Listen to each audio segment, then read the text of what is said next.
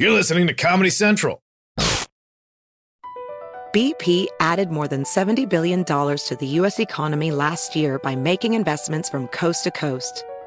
Investments like acquiring America's largest biogas producer, Archaea Energy, and starting up new infrastructure in the Gulf of Mexico. It's and, not or. See what doing both means for energy nationwide at bp.com/investing in America. You're ready for a comeback. And with Purdue Global, you can do more than take classes. You can take charge of your story, of your career, of your life. Earn a degree you can be proud of and get an education employers respect. It's time, your time, not just to go back to school, but to come back and move forward with Purdue Global, Purdue's online university for working adults. Start your comeback at purdueglobal.edu. February 20th, 2019. From Comedy Central's World News headquarters in New York, this is The Daily Show with Trevor Noah, Ears Edition.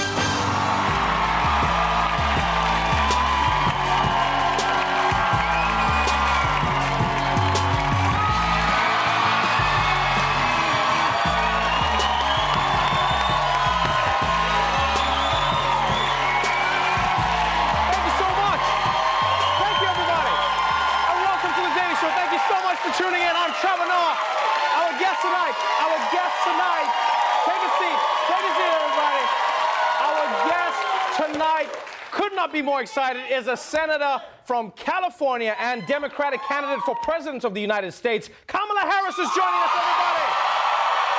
It's going to be a really, really great conversation. Also on the show, oh, thank you so much. Happy birthday to you, too.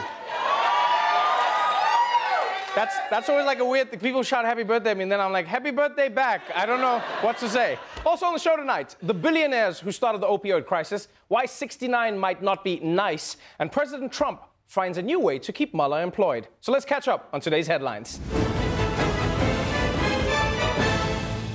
We begin with a new report that President Trump may have committed obstruction of justice. And you're probably thinking, is this a rerun of The Daily Show? No.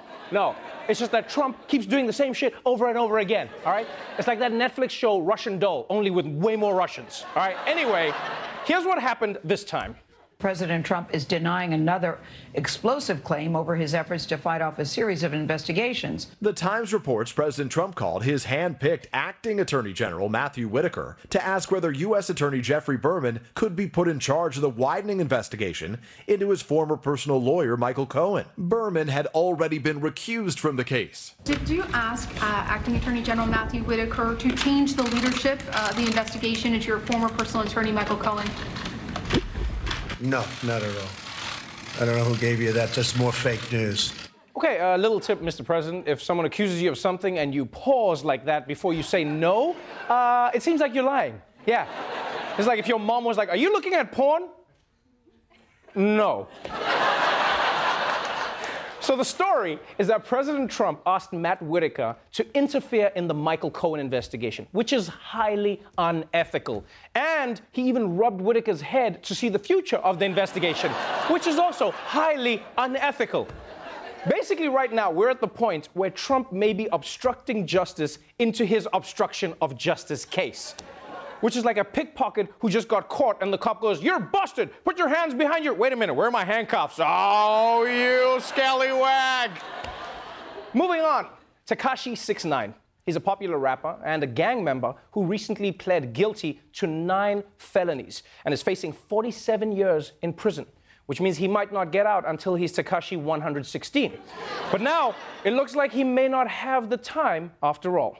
Rapper Tekashi 6ix9ine struck a plea deal with federal prosecutors that will help him avoid a 47-year prison sentence. Tekashi 6ix9ine has admitted to joining a violent street gang and helping others kill a rival gang member. Because he cooperated with officials, he may need to be entered into a witness protection program.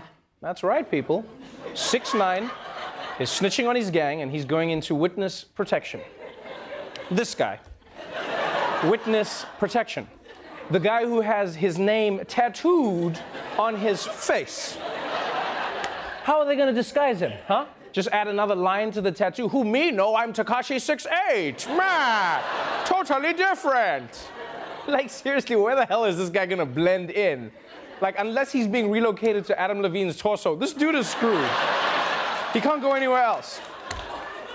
Oh, and speaking of people disappearing, police across the country are sounding the alarm about a scary new YouTube challenge. Police are warning parents about a new online challenge that could put their kids in danger. What now? It's called the 48-hour challenge and encourages them to fake their disappearance without telling anyone. They get awarded points for every social media mention while they're missing and then record their parents' reaction when they show up.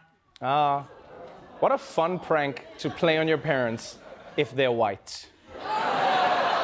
Because you try this in a black house,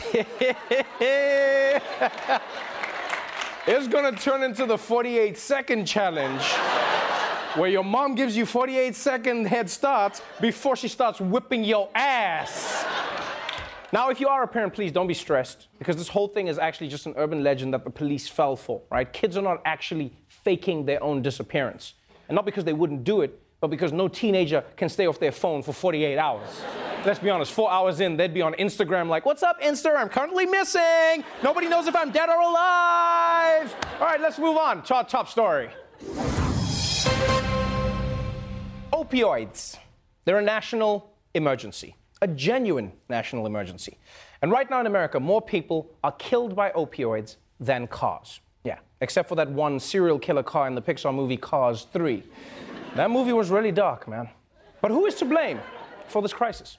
Well, if you listen to the president, which, by the way, I don't recommend you do, but if you do, he'll point his tiny little blame finger where he normally does, south of the border. Whether it's the opioids, whether it's drugs, as you hear in the traditional sense, much comes through the southern border. The opioid is a tremendous emergency, and I tell you what, we've made a big impact, but still, we need the wall. One of the reasons we want the strong border is a lot of this stuff comes in from different places, but it comes in from Mexico. It comes along the southern border. Man, Trump blames Mexico for everything. The opioid crisis, factories closing, crime in America. I wouldn't be shocked if he's in bed with his wife and she's like, what's wrong, Donald? Can't get it up. He's like, it's these goddamn immigrants, not you, baby, the other ones, the other ones.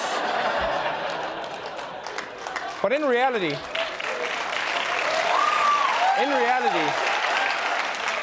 the opioid crisis is as American as baseball or student loan debt. Because it wasn't Mexican drug dealers that got people addicted. Right? That was the work of homegrown American doctors like Barry Schultz. In July, Schultz was sentenced to 157 years for his role in fueling the most devastating public health crisis of the 21st century. In one 16-month period, DEA records show Barry Schultz dispensed 800,000 opioid pills from his office pharmacy. When you're giving somebody 60 oxycodone a day, how could they not abuse it? 60 a day is a large number, I admit. That's a very large number. But if it's taken properly. How can you take 60 oxycodone a day properly? Some people need that dose.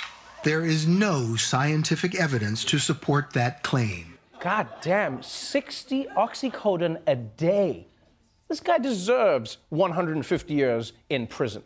I bet when they announced it in court, he was like, but that's a life sentence. And the judge was like, well, no, not if you space it out properly. It actually works out.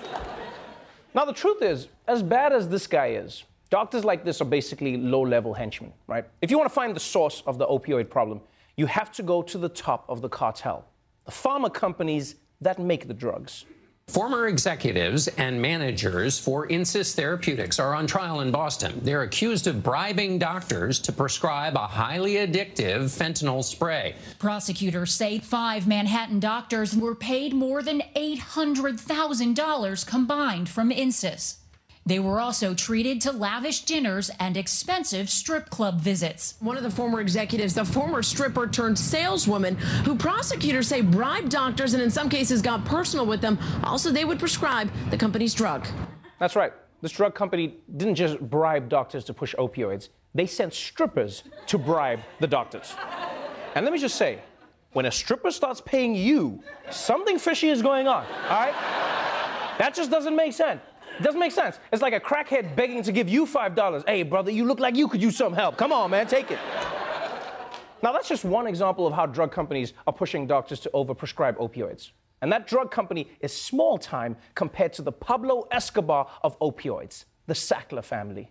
We're hearing from the Massachusetts Attorney General, who blames the founding family of a pharmaceutical company for helping create the opioid drug crisis.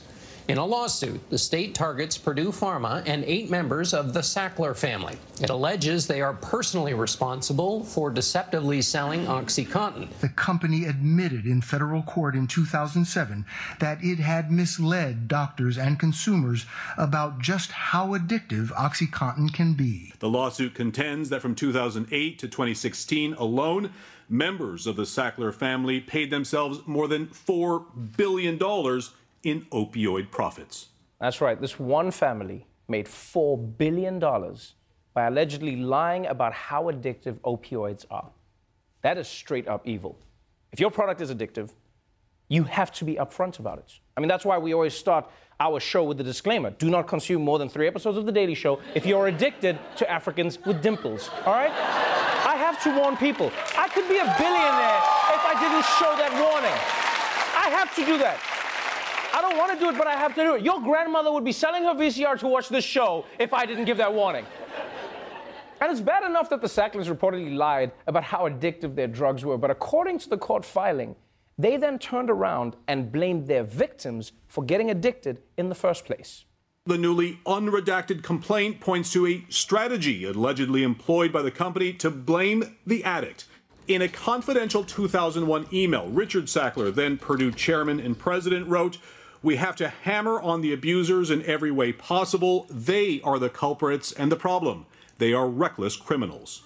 This is pure evil, like genuinely pure evil. They got people hooked on their product and then tried to demonize them for being hooked. This is like if a guy at Cinnabon was like, "Have you tried the Cinnabon breadsticks? Have you tried the Cinnabon sticks? Yeah. Oh, and have you had? You've got to try the caramel pecan bun. Yeah. And you do not want to get on that plane without the 10-piece Cinna Sweeties." And then I'm like, "Okay, you got me. I'll try them all." And then he's like, "You fat you disgust me." Wait, what? What? And according to allegations in the complaint, blaming the addicts was just a small part of the Sacklers' diabolical master plan, right? Because once they got people addicted, they tried to make money treating the addiction that they caused. And believe it or not, that wasn't even their most sinister idea. The maker of the highly addictive painkiller OxyContin is now trying to get FDA approval to label it as suitable for use by children as young as 6 years old. Wow. Wow. Yeah, what? That's right.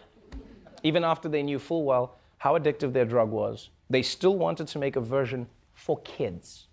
Like, nobody should ever want kids doped up on opioids, all right?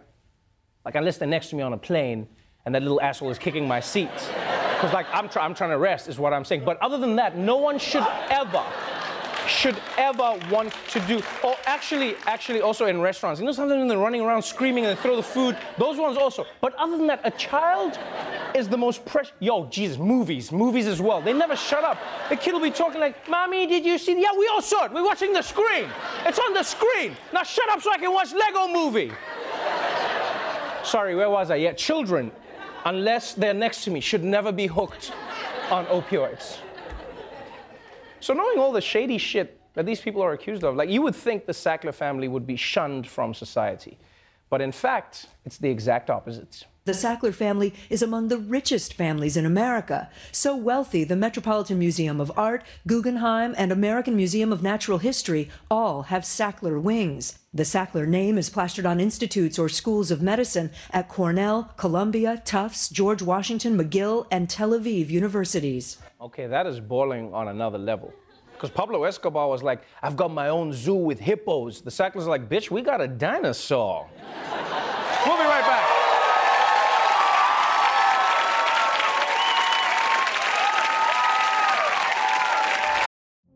Witness the dawning of a new era in automotive luxury with a reveal unlike any other as Infiniti presents a new chapter in luxury, the premiere of the all-new 2025 Infiniti QX80.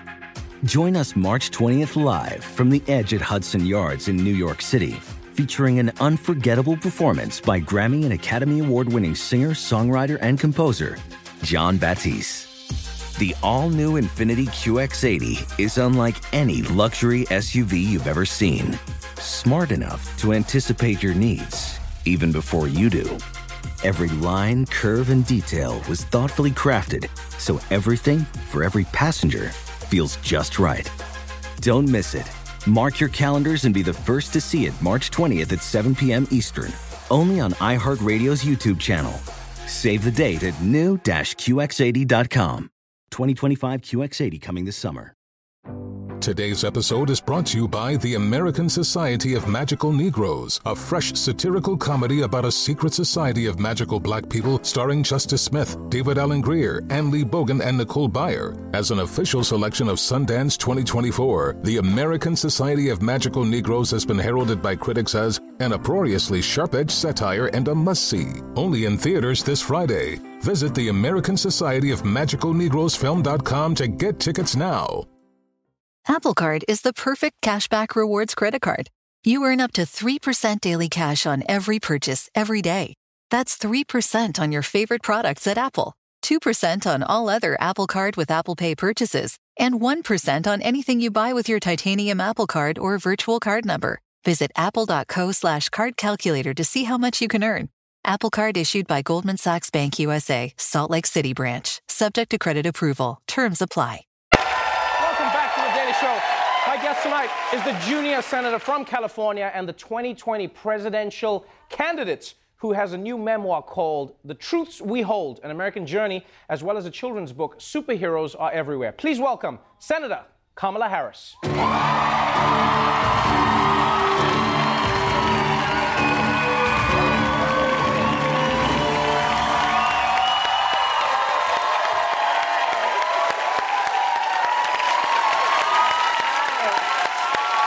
Welcome to the show. Thank you.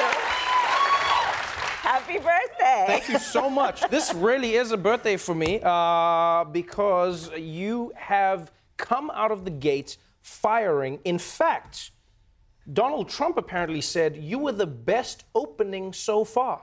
That's what he said. He was like, she was great, so great. Came out firing. He likes big crowds. He does, but I mean, if even he was impressed, what do you think you've done right to begin your journey as a presidential candidate for the Democrats? Well, I think that coming out the gate speaking truth about how America really needs a fighter for truth and justice in this country, which are right now under attack. Truth and justice are under attack. I think it's about also fighting for the opportunity in America that's lost for so many people. But coming out of the gate in Oakland, California, the place of my birth, and talking about the fact that we are better than this as a country. And I think we all know that, and we want folks who are going to fight for the best of who we are. So it's been a good beginning, it's been a strong beginning, and I hope to continue on this path. That's exciting. It's an exciting journey. Exciting beginning. Since this is the beginning, and you know, I read the book and I've learned so much about you now, there are so many things that people do want to know about you. I think the most important is, how do people pronounce your name? Because people argue about this all the time. Is it Harris or is it Harris? It's Harris. No, but seriously, everyone goes like, is it Kamala or is it Kamala or is it Kamala? Just think of a comma and then add a la. There you go. Kamala. I like that. There you are. It's like long A. And what I didn't know from the book is that you grew up in a household where, for the most part of your life, you were raised by a single mother who is Indian, but she raised you in Black America. Yes. You went to civil rights speeches, you went to marches with her. Has that shaped a lot of how you see the world, growing up in a household where you were in a Black community, but at the same time had multiple cultural influences? Well, sure. I mean, you and I were both raised by very strong mothers. You Right. know, my mother was all of 5 feet tall, but after meeting her, you would have thought she was 7 feet tall. Right.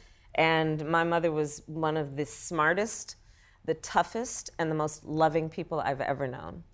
And she was a fighter. She was a breast cancer researcher.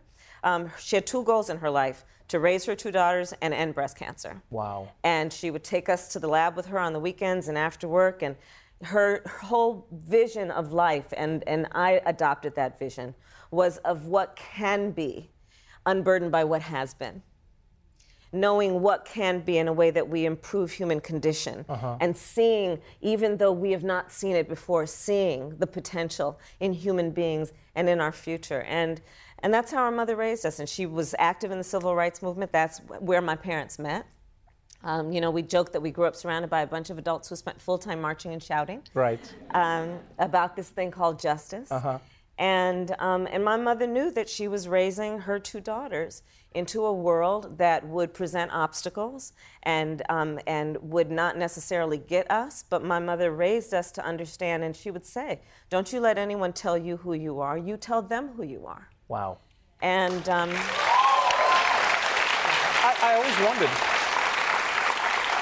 always wondered, I mean, you know, I know that you love your country, and I know that there is oftentimes a call that people feel to you know, ascribe to a larger goal. You know, I want to be president. I want to be that. But why did you want to get into this line of work? I mean, you know, to have a mom who's trying to cure breast cancer, and you go, no, I want to go into being a district attorney. I want to go into public office. Why? Well, when I was growing up in that environment, it was a very rich environment. It was an active environment. And the heroes in the civil rights movement, among many, were the lawyers. It was Thurgood Marshall and Charles Hamilton Houston and Constance Baker Motley, and these individuals who understood the skill of the profession of law to translate the passion from the streets to the courtrooms of our country. And do that work of reminding folks, and we know it must continually be done, reminding folks of the promise we articulated in 1776, that we are all and should be treated as equals. And so I decided that's the work I wanted to do, that was noble, important work, and I went to law school. And then out of law school, I made the decision to become a prosecutor. And I will tell you, you can probably imagine, my sister went on, for example, to head the ACLU. When I made a decision to become a prosecutor, folks thought it was a curious decision. Yeah, I can imagine.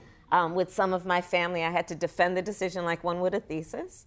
But what I said, truly, but what I said is that when we want to reform systems, and I was born knowing the failures and the problems with the criminal justice system in America.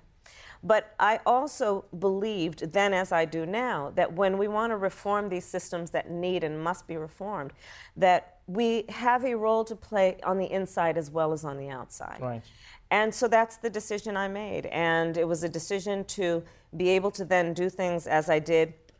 When I was DA, I was elected the first woman and the first woman of color to be district attorney of San Francisco and the first woman of color in the state of California. Right. When I was then later... Thank you. When I was later elected Attorney General of California, I was elected as the first woman and the first person of color ever to be the Attorney General of the biggest state in the country. And in that position, having the power that comes with the position, I was able to champion reform like had really not existed before. When I was District Attorney Trevor of San Francisco, I started a reentry initiative focused on young men who had been arrested for drug sales. Right. Getting them jobs and counseling and then dismissing the charges against them. This was back in 2004 when I became DA. People would say to me, why are you letting people out when you should be locking people up? People would say to me, I would talk to other DAs, this is a smart way to do business. We need to stop the revolving door. Let's incorporate and embrace that concept of redemption. Right? The idea people will make mistakes, they should be held accountable, but let's let them earn their way back, right? You know, this is what Mandela talked about so much. Right. Right? And so I would start these programs, I'd talk with other DAs, hey, let's do reentry initiatives. They'd say, what is reentry? What does that mean? That's not our job. Our job is not to get people services. Why are you getting people jobs when they've committed crimes? And I'd say because it's the smart thing to do, plus the war on drugs was a complete failure. And we need to have a different approach to how we do business. Let's talk a little bit about that different approach.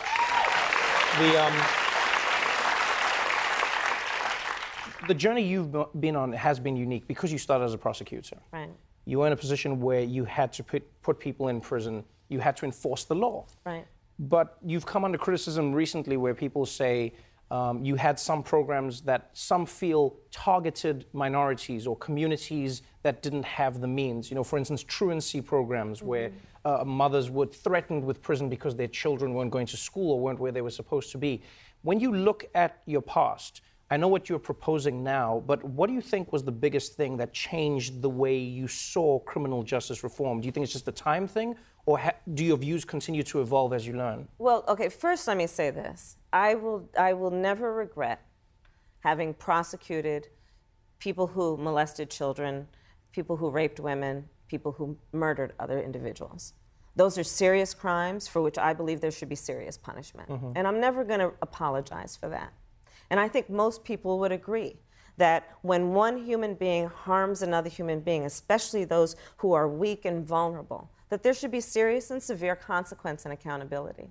We also know, and I was born knowing, that this system of criminal justice in this country needs reform. It has been biased. There is systemic racism. We have had a policy in place in this country that has led to mass incarceration, where we have incarcerated more people per capita than any other civilized or advanced, so-called advanced country, and it needs to be reformed.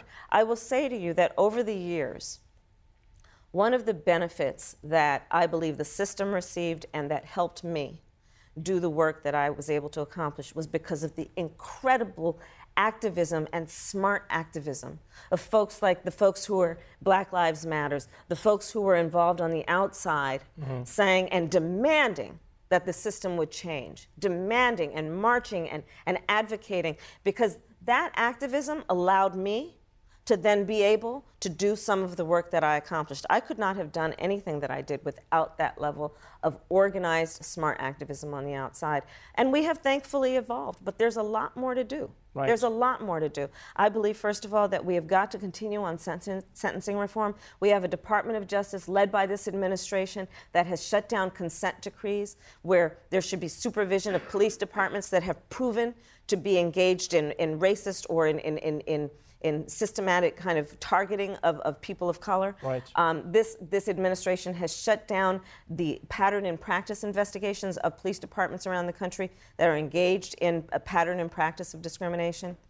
We've got to change what we're doing right now. Let me ask you this: How do you change that as a commander-in-chief and leader of the country while still making police and people who love the police feel like you are a candidate who believes in law and order? Because that's one piece of framing that President Trump has done exceptionally well, is he's gone and said the Democrats love crime, the Democrats hate police. So how do you say to the police, hey, we're going to come after you essentially for the things that you've done wrong, but at the same time, we still respect the police force? How do you balance that?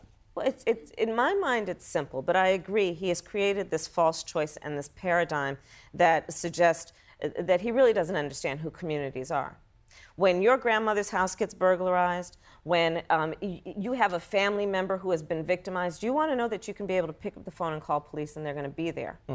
And so it is a mistake and a myth to suggest that certain communities don't want police. They do. What they don't want, and what no community should want, is excessive force, racial profiling, and unequal application or enforcement of the law. Right. But so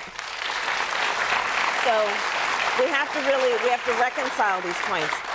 And in fact, that's why when I was Attorney General, one of the issues that I worked on, and we created the first of its kind in the nation, training for police officers on implicit bias and procedural justice, and brought together leaders in law enforcement as well as leaders in the civil rights community to say, look, we have got to deal with the fact that when you carry a gun, when you have the ability to enforce the law, which means to pull somebody over, to stop them, to arrest them, you got to check where the bias is kicking in, and you got to recognize that it's there.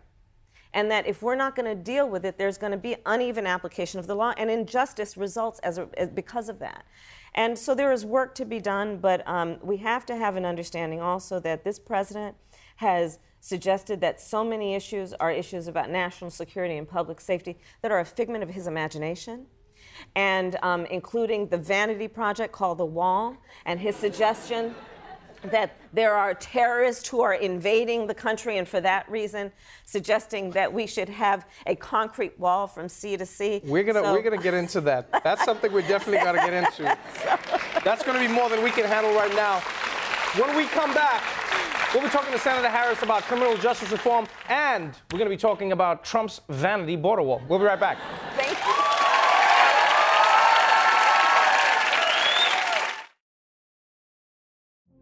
Witness the dawning of a new era in automotive luxury with a reveal unlike any other as Infiniti presents a new chapter in luxury, the premiere of the all-new 2025 Infiniti QX80.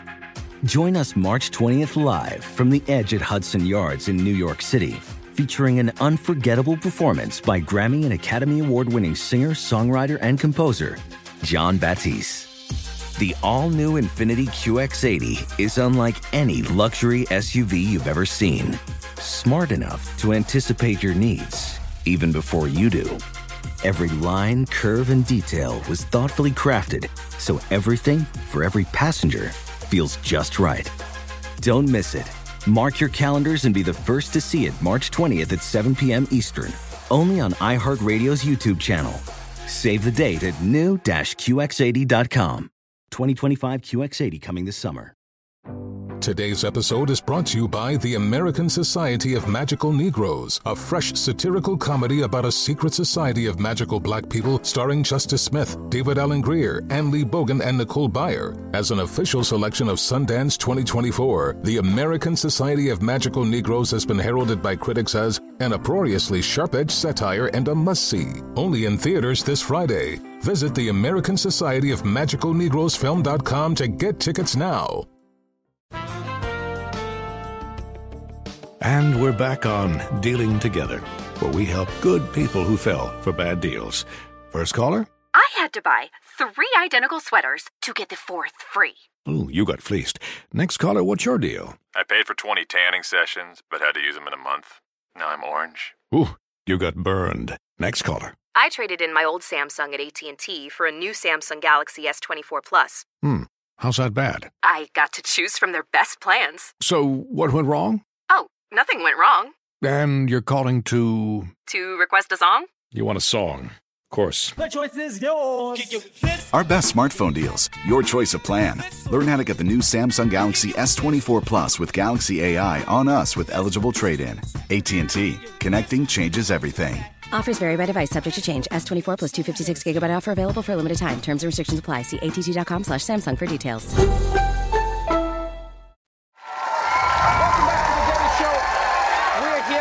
Presidential hopeful Senator Kamala Harris. Let me ask you this, as someone who's running to be president. One thing I've always enjoyed about watching you is, like in hearings, you're focused, you know what you want to talk about, you know what the issues are, but at the same time, you have a light side to you as well.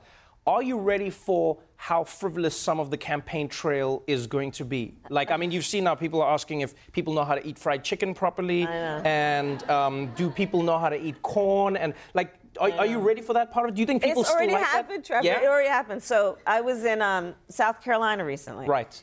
And I'm going to tell you, one of the things I will say this, that I love about campaigning, you meet the angels walking among us. You meet people you otherwise may never meet, who are doing incredible work in their communities, love their communities, are leaders in their communities, without any requirement that people applaud them or pay attention to them. They're just doing great work. And I love that about campaigning. On the other side of it, so I'm in South Carolina. Okay, so first of all, let me just say, I've never run for president of the United States before, so it's a new experience. And part of the new experience is all these people will follow when you go somewhere just to eat. Yes. And when I go somewhere to eat, it's because I'm hungry. And I really want to be able to eat. And when you have been working for a long period of time and you're really hungry, you can get kind of primal. Everybody back the off. I'm hungry. And so I go into this place, and Rodney Scott is his name, and he's got in South Carolina. So South Carolina's got different kinds of regions, and based on the region, the barbecue sauce is different. Oh, okay, I didn't know that. All right. Vinegar-based versus tomato-based versus mustard-based. Okay, right. So his is vinegar-based, and his restaurant is the food is amazing. So I'm standing in line, and there's all this press over there, and I can hear this whispering by some of the press. What's she gonna order?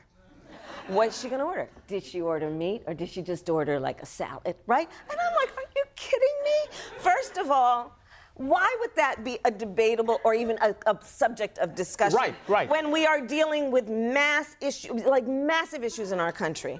We're dealing with issues of massive inequality. We are dealing with the concern that we've got a president embarrassing us in Munich. We've got so many things to talk about. Yes, but did you order the? Did you order the? Park, man. I had Park. That's what we want to know.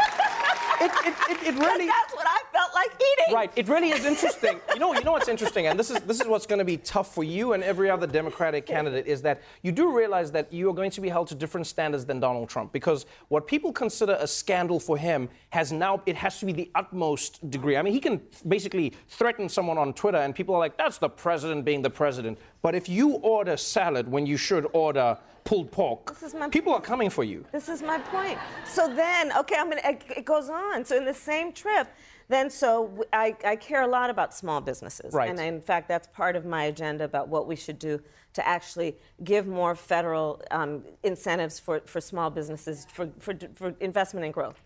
So, okay. For so many reasons, including that when you look at a path towards financial health and success, when you look at how small businesses run themselves in a way that it's not just about running the business, but being a member of the community. Right, small business leaders are also civic leaders, they're community leaders, okay, on and on. So I'm visiting small businesses on a street called Lady Street, which, by the way, on Lady Street, all but one of the business owners is a woman. Wow. It's really fantastic. So I'm visiting this one where the woman who runs the salon, Nada, styled by Nada, she was formerly in foster care. She was homeless. She put herself through school. She had never worn any clothes for almost her entire life that was firsthand, all secondhand. Right. So she decided to start this vintage store where the proceeds of her sales go to helping women who don't have clothes. That's so, amazing, for example, right. for the local college, she gives clothes to women who are going for interviews and job interviews and just incredible work. So I'm in the store, and I'm hearing her story, and then I want to buy something, and so then I look at this multicolored sequence jacket.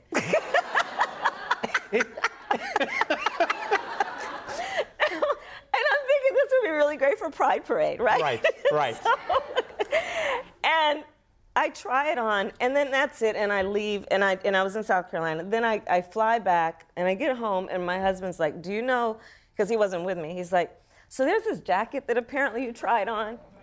It's now got its own life. And apparently it became the subject of all this controversy by journalists around should she be doing something like shopping if she's running for president, and then all this other, and just ridiculous, right? It's ridiculous. It really is an interesting journey to be on when you have policy ideas and people are looking into the small, the frivolous, as you say. I mean, you're visiting a business owner and people go should you be shopping or not? And the story should be about the need for small businesses in America to receive the support that they deserve, understanding that that is a path to economic growth and opportunity for so many. But the story is about the jacket. I bought it also. I like that you finished up the stories. That's good. That is good. Let me ask you this. Let me ask you a few things. Because honestly, I could chat to you forever. I mean, what I'd like to know is you have this vision for America. You are saying to Americans, I want you to elect me as president of the United States. You have had some strong words to say about the current president's border wall specifically. Yeah. Now, he's pitched this as one of the things that is going to prevent drugs from coming into the country, and this is going to keep Americans safe. You have said, no, this is a vanity project. Why do you say that, and why do you think it will not help? Okay, so as we have discussed, I had a career as a prosecutor. That included prosecuting transnational criminal organizations. Mm-hmm. I have gone to the border. I have personally seen the tunnels. I have seen photographs of tunnels between Mexico and the United States that were literally as smooth as the walls in this studio. Right. We've got lined with air conditioning and lighting. Right. And the point being that these were built because people are making a whole lot of money in the trafficking of guns, drugs, and human beings. Uh-huh. That wall ain't gonna stop them. This is about tunnels. It's about ports of entry. He has created a fiction. And you watch the State of the Union. Uh-huh. because the narrative, right, the yarn that he is pulling suggests that there is some link between transnational criminal activity and these children crossing the border with their parents, fleeing murder capitals of the world, seeking asylum in the country that has always proudly held itself out to be right. a place that will be a refuge for people fleeing harm. So that's understandable. Now what we're starting to see is different Democratic candidates and hopefuls coming out and saying what their opinion or their idea of a border enforcement would be. Right. Beto O'Rourke, who hasn't formally entered the race, has come out and said he would remove the existing wall. I think there's about 700 miles of border wall. And he said, I think all walls are bad, and I think all existing barriers would be removed. Would you remove the walls if you became president, the walls that exist now? No, I believe that we need border security, but we need smart border security. We need to, we can't have open borders. We need to have border security. All nations do. All nations define their borders. But we should not have a policy and a perspective that is grounded in keeping people out for the sake of this nationalistic kind of thing that this president is trying to push. We should have borders that also allow people to come in. That is part of the strength of our nation. We are a nation that was founded and has grown because we have always welcomed immigrants. We are a nation of immigrants. Look, if you are not Native American, your people are immigrants. Right, no, that's true, but Trump is saying... Except for those who were kidnapped and brought over on a slave ship. Right, but Trump is arguing, he's saying, as he always says, he says, I love immigrants if they come in legally, folks. I just want them to come in through the front door. That's what he says. So he's saying, I don't mind. He's like, I'm with you, Kamala. I've married an immigrant, but I want an immigrant to come in through the front door. That's what his argument is. But the argument does not hold water, Trevor, because he has also not put in place or even advocated for comprehensive immigration reform. He has not advocated for, he has shut down the DACA system. I mean, listen, this is deferred action for childhood arrivals. There was a policy in place that said for those children who were brought to the United States, some before they could walk or talk, they vetted a system where they had to clear a vet. Had they committed a crime? No. Were they in college? Were they being productive? Yes. If all of those criteria were met, they received protection, which he ended. And it's only because of the courts that those kids are not now being deported. So he cannot stand on principle or American values or morals in taking the position he has taken, because it is immoral and it is against American values, these positions he has taken on immigration. Yes, we need border security. We also need comprehensive immigration reform. We also need to protect those who are fleeing violence and harm by giving them an opportunity to be heard around asylum. He's shutting that down. He's not even letting these people walk in to have their hearing so we can determine the legitimacy of the harm that they are fleeing. When you look at the future of America then, as a presidential hopeful, you see yourself sitting in that Oval Office. What would you like the new message of America to be if there were a post-Trump presidency? At which there will be. Well, if we survive. It's not the apocalypse yet. The message has to be that we are a nation that values truth and justice. The message has to be that we will continue to be what by nature we have always been, which is a source of our strength, which is an aspirational nation. We were founded on noble ideals. The ideals that were present when we wrote the Constitution of the United States and all of its amendments and the Bill of Rights and the Declaration of Independence and said we are all equal and should be treated that way back in 1776. We are an aspirational nation. We have always fought to reach those ideals. Now, let's be clear-eyed. We've never quite reached those ideals. Right. But part of our strength is we fight to reach those ideals. And as President of the United States, I would hold true to keep fighting, understanding who we can be, unburdened who we have been. But we have to have leadership in this country that values the integrity of public service and the value of leadership, understanding that it is not about self-service. It should be about service of others. It's about integrity and it's about the public trust. We don't have that right now. Let's talk about your plans. I mean, one thing I hope doesn't happen on the campaign trail is that the Democratic race becomes only about Trump. I mean, that was something that was frustrating in the previous race. And one thing I think a lot of people are excited to hear about is your plans. Yeah. One of the things you talk about in the book and you have laid out is a giant boost for middle-class families in America, giving them tax cuts and getting them to where they need to be. Right. You've also talked about doing it in a very specific way where people would be able to get that money in smaller increments as opposed to getting one lump sum at the end of the year, which more families may appreciate. What is that about and how did you come to that? I'm very excited about it. And if elected, when elected, it would be one of my first orders of business. And this is, what I'm proposing is that we change the tax code in a way that benefits and lifts up working families and middle-class families. So here is the fact. Almost half of American families are a $400 unexpected emergency away from really being toppled in terms of their financial well-being. The reality in America today is that 99% of the counties in the United States, in 99% of those counties, if you're a minimum wage worker working full-time, you cannot afford market rate on a one-bedroom apartment. These are the realities in America today. The reality in America today is that we are not starting out on an even playing field. Not everyone has equal access to a path to success, and so we have to correct course. I propose we lift up those middle-class working families. So my specific proposal is that for families that are making less than $100,000 a year, they receive a tax credit that they can collect at $500 a month. Understanding that is the difference between being able to make it or literally facing disruption and real upheaval. Because we're talking about the unexpected expense around getting the car repaired. We're looking at the fact that 1 in 4 people in America who have diabetes cannot afford their insulin. And so it's the difference between being able to pay for your medication or not. And don't get me started on the pharmaceutical companies. Oh, we will soon. We will soon. Right. And it is about also understanding that we have to lift up the middle and working class of this country and understand that the rules have been written in a way that have excluded them. He just passed a tax bill that benefit the top 1% and big corporations. They don't need that money.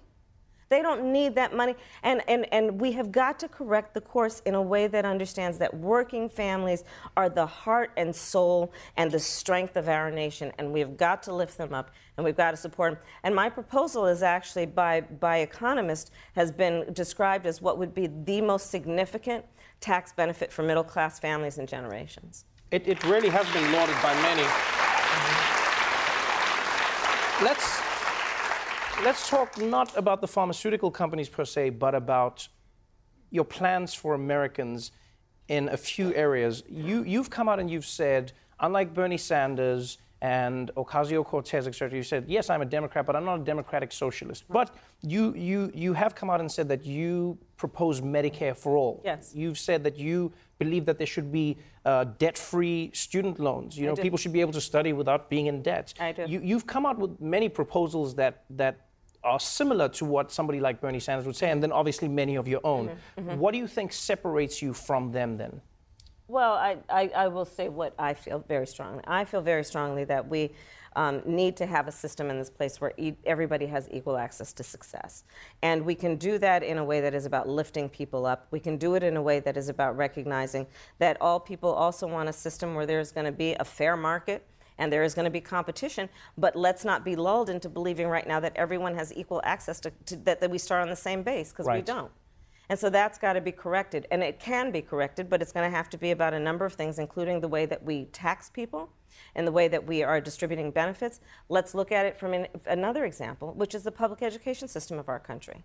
Everybody's not starting out on the same base, in the same place. And we are a society, and this is where we have to speak truths also, Trevor. We are a society that pretends to care about education. Well, guess what? Not so much the education of other people's children. Let's be honest about that. Because if we did care about that, we would not have allowed the public education system in America to deteriorate in the way it has, because we are not paying teachers their value. We are not putting resources into our schools. I have met more teachers than I care to tell you who are working 2 jobs, sometimes 3. to put food on the table, and because also they're coming out of their own pocket to buy school supplies for their students. We are a society that is not paying people the value of their labor and of their work. Right. And these are the things that have to be adjusted. You don't have to be a socialist to believe everyone should have equal opportunities on a path to success. Wow. It's going to be a crazy journey for you. It's going to be exciting. The book I really recommend to anyone who wants to get to know the person behind the name. And you also have a children's book, which is called Superheroes Are Everywhere. It's really fun illustrations, and it's inspirational stories for kids out there. The Truths We Hold and Superheroes are available everywhere now. Senator Kamala Harris, everybody.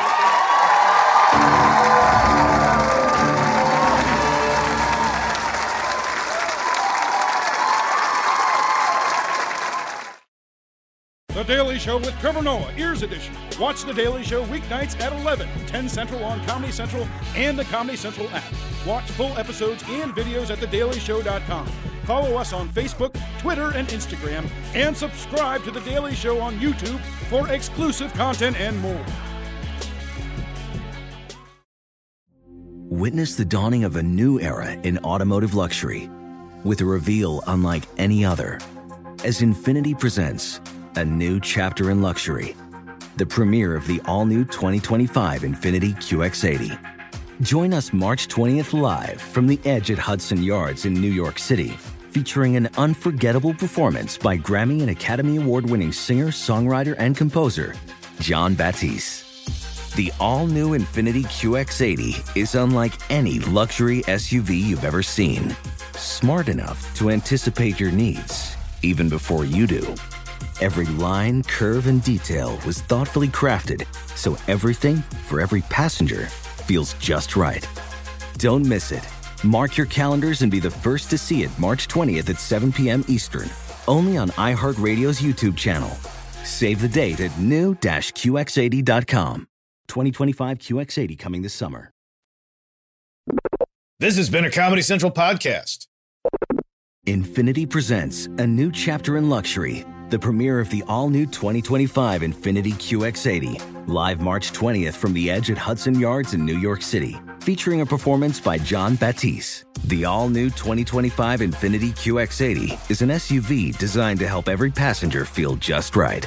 Be the first to see it March 20th at 7 p.m. Eastern, only on iHeartRadio's YouTube channel. Save the date at new-QX80.com. Don't miss it. 2025 QX80 coming this summer. Today's episode is brought to you by the American Society of Magical Negroes, a fresh satirical comedy about a secret society of magical black people starring Justice Smith, David Allen Greer, Ann Lee Bogan, and Nicole Byer. As an official selection of Sundance 2024, the American Society of Magical Negroes has been heralded by critics as an uproariously sharp-edged satire and a must-see. Only in theaters this Friday. Visit the American Society of Magical Negroes film.com to get tickets now.